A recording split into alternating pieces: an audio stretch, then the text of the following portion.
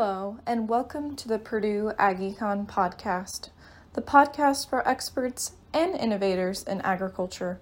I'm Haley Fisher.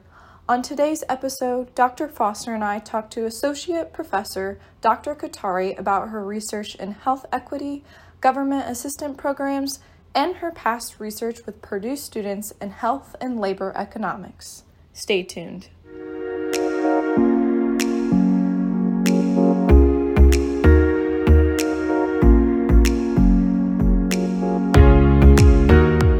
Hello, you're listening to the Purdue Agricultural Economics Podcast. I'm Ken Foster, Professor of Agricultural Economics here at Purdue University, and with me is my co-host, Haley Fisher, who is a junior in Agricultural Economics. Haley, how are things going?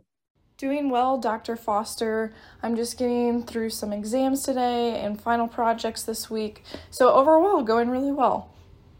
Yeah, winter break's just around the corner, and looks like we've made it through another semester without really too much impact from COVID. I'm really pleased. I mean, it's a lot of it has to do with the students and their continued, I think, diligence toward those sorts of things. But yeah, so just for our listeners, we're working on Zoom today again, and so please forgive any recording quality issues that we might have here. So Haley, you want to introduce our guest today?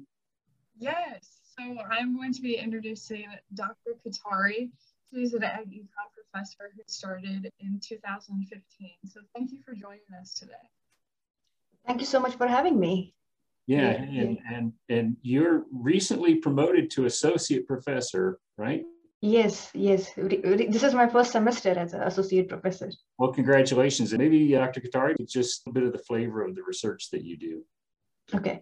So, I started as a development economist at Minnesota, and then slowly I wanted to study obesity, somehow from my personal experience, from my peers' experience. And so I was like, I want to study what are some of the causes of obesity. And I started working on obesity. I did my dissertation related to health outcomes and labor outcomes. And then when I was on the job market, there was a job at Purdue, and there were jobs at several other universities. But when I visited Purdue, the faculty at Purdue in the department I felt were the most ones that made me feel, that feeling, what we say, the mushy feeling, the warm, mushy feeling. And so I chose Purdue. And so I'm here now. I've been here for 6.5 years now. That's great. So tell us a little bit about, the courses that you teach, and maybe a little bit about your interactions with students. Yeah, so I teach the Agricultural AggieCon 327, the Principles of Food and Agribusiness Marketing. I have been teaching it for a while. Very recently, as in since last 3 years, it has been offered online. And, I hope most of the students enjoy the class and learn. It is a required class, so it is required for them to like it, I guess. And, since it has been offered virtually, a lot more students across the campus are able to take the course. People from industrial engineering take that course. Agricultural economists, students from agricultural economics do take the course, but people from students from Polytechnic, people from industrial engineering, consumer sciences, they are all, we now have a diverse student body who take that course. That's great that you're making that important information available to a broader group of students, because, it doesn't really matter what area you go into. If you go and work in industry, you're going to come face to face with, issues of marketing of a product or service, engineer, economist, you name it, right? Everybody's got to face the marketplace in the end. Yeah. I think it's an important class, and I'm glad a lot of other students are able to take that class too.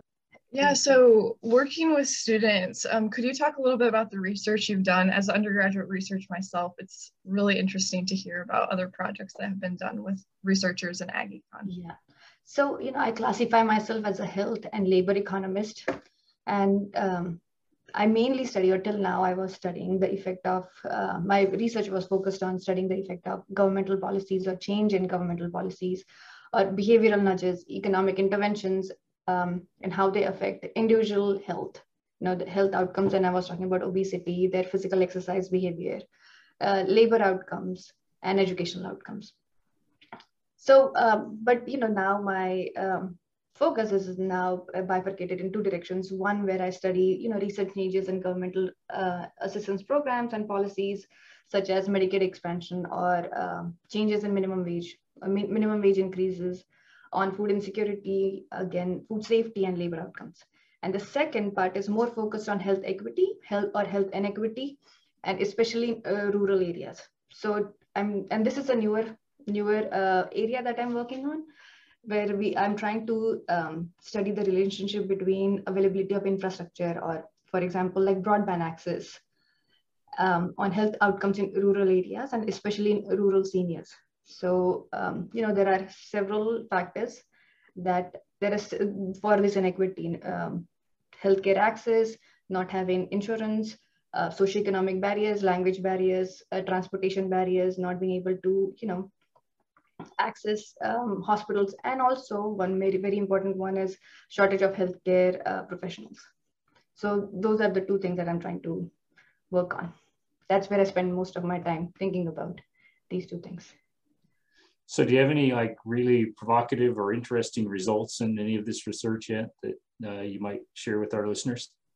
So for the first one, where I was talking about studying the effect of governmental policies, which is very close to my heart and I'm spending a lot of time thinking about and working on, is looking at changes in minimum wage policies. So there is a lot of news. You must be listening it in the news that there is a push for increasing the federal minimum wage. But there are several states that have already increased minimum wages. Like, for example, I think it was 2012 or 2015 when Seattle increased its minimum wage to $15 over a period of time. And so studying those changes in those minimum wages and seeing how they affect restaurant violations. So restaurants that we visit are regularly inspected by public health officers. And if they find some violations, so, if they see that, meat was not cooked properly, or they have a expired coffee in the bag, or the tap at the sink is not working, or there is no hot water coming from the tap, or the workers are not washing hands. These are all violations. And they note these violations and they report them to the restaurant owner, and then the restaurant owner has to make sure that they fix all these violations, and they are then again re-inspected after a period of time, 3 months, 6 months. And so the aim of the project is to study, has the increase in minimum wage had any effect on these violations. And there might be two ways.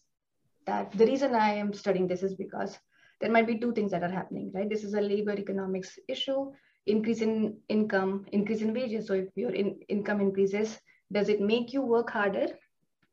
So if the minimum wages increase, I'm getting paid more. I work at a restaurant, so I want to, my labor outcome improves. There might also be a case that, the income minimum wage increases, so it is a higher cost for the restaurant owner, because now they have to pay higher wages.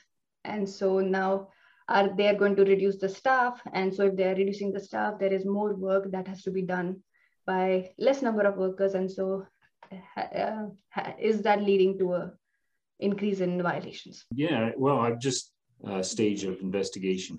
So what we found was, and this is preliminary, but what we found was that there was a decrease in employer, people who work at the restaurant. So there was a decrease in their violations, but there was an increase in employer-related violations. So people who own the restaurants. So violations. So because we have all this data, we collected this data. We called a lot of people and collected all this data, which is from governmental agencies. So there is this data that is available, which tells you whether a violation is because of an employer or the employee, right? For example, if people are not washing hands, that's an employee violation. But if the tap is broken, then that's an employer violation, right? So we can look at those things, and so we saw that the employer level violations are going up, which it might be one reason is that the cost has increased for the employer to keep the restaurant running. Restaurant businesses are, very difficult and not always profit making. And so that might be one of the reasons.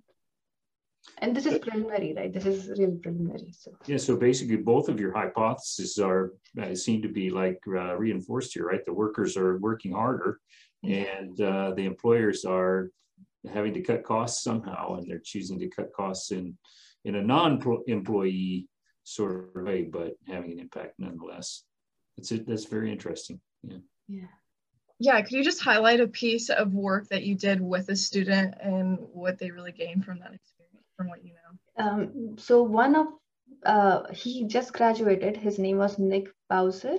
He graduated, and I think he works in DC as a political aide. And he worked with me. He started working with me when he was a junior. And we collected data from a food bank in Lafayette, Food Finders. And he worked on that project, and the aim of that project was to give nutrition education to the food bank clients, give them information about the nutritional ranking. So we knew what the food items were in the food bank on a given day. And we used to get that information, we used to rank them. We had an algorithm that ranked those food items, and it was very easy. If it is a can of beans, which is very healthy, it gets 5-star. And if it is a candy bar, then it gets 0-star. So that, the food bank clients, it's easier for them and less time consuming to understand the nutritional content. And so we used to give that information to them, and then we used to note what all choices they have made. So that was the project that Nick helped me with, and he wrote his undergraduate thesis on it. Was he able to determine whether it had any impact, providing that information? So this is interesting. It had an impact on women, and women who are future biased, as in who, when we talk about time preferences, we talk about people who are present bias. So they find they are happier if they get most utility by spending money now as compared to those who save money so that they can spend in the future.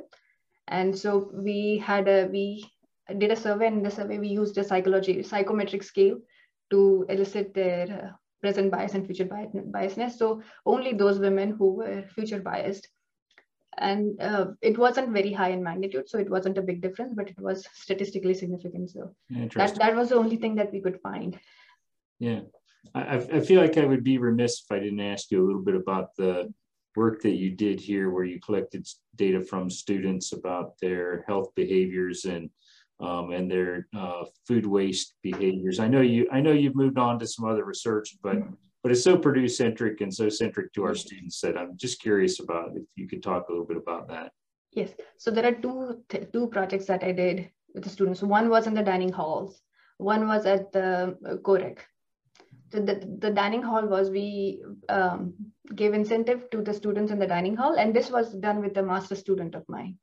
So we gave incentive to the students in the dining hall to clean their plate.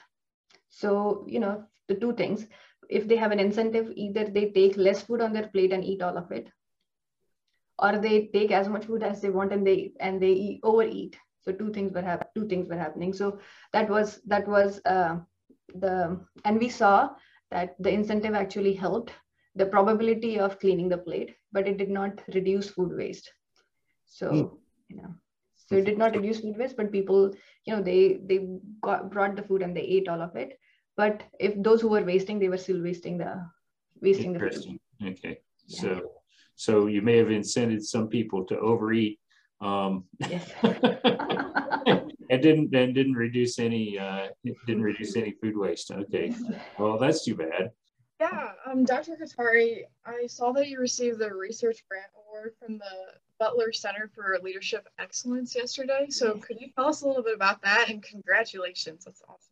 Thank you so much. Yes, that research grant is it's funded by the Seth and Rana Day Family Endowment and the Butler Center, and it is it is aligned with the mission of Butler Center for bringing in equity and increasing diversity in the academic discourse. And so this research grant was mainly, it is on social networks in academia and how those social networks determine the membership or selective membership in leadership roles in academic organizations and journal editorial boards. So this project is mainly focused on assessing diversity in journal editorial boards and leadership positions in the academic institutions, where what we want to look at is, or what I want to look at is there a network effect? Is there a hierarchy in gaining these positions? Is this journal editorial boards, or are all these positions concentrated in a certain demographic or certain number of institutions in academia, right? And in the same way, the leadership roles also, are they also concentrated in certain demographic or in certain institutions in academia? So are there only 4 or 5 institutions where we repeatedly get all the editors, and those editors, do they repeatedly only appoint those members of the editorial board who are their grad students, or who are their colleagues, or who are their co-authors?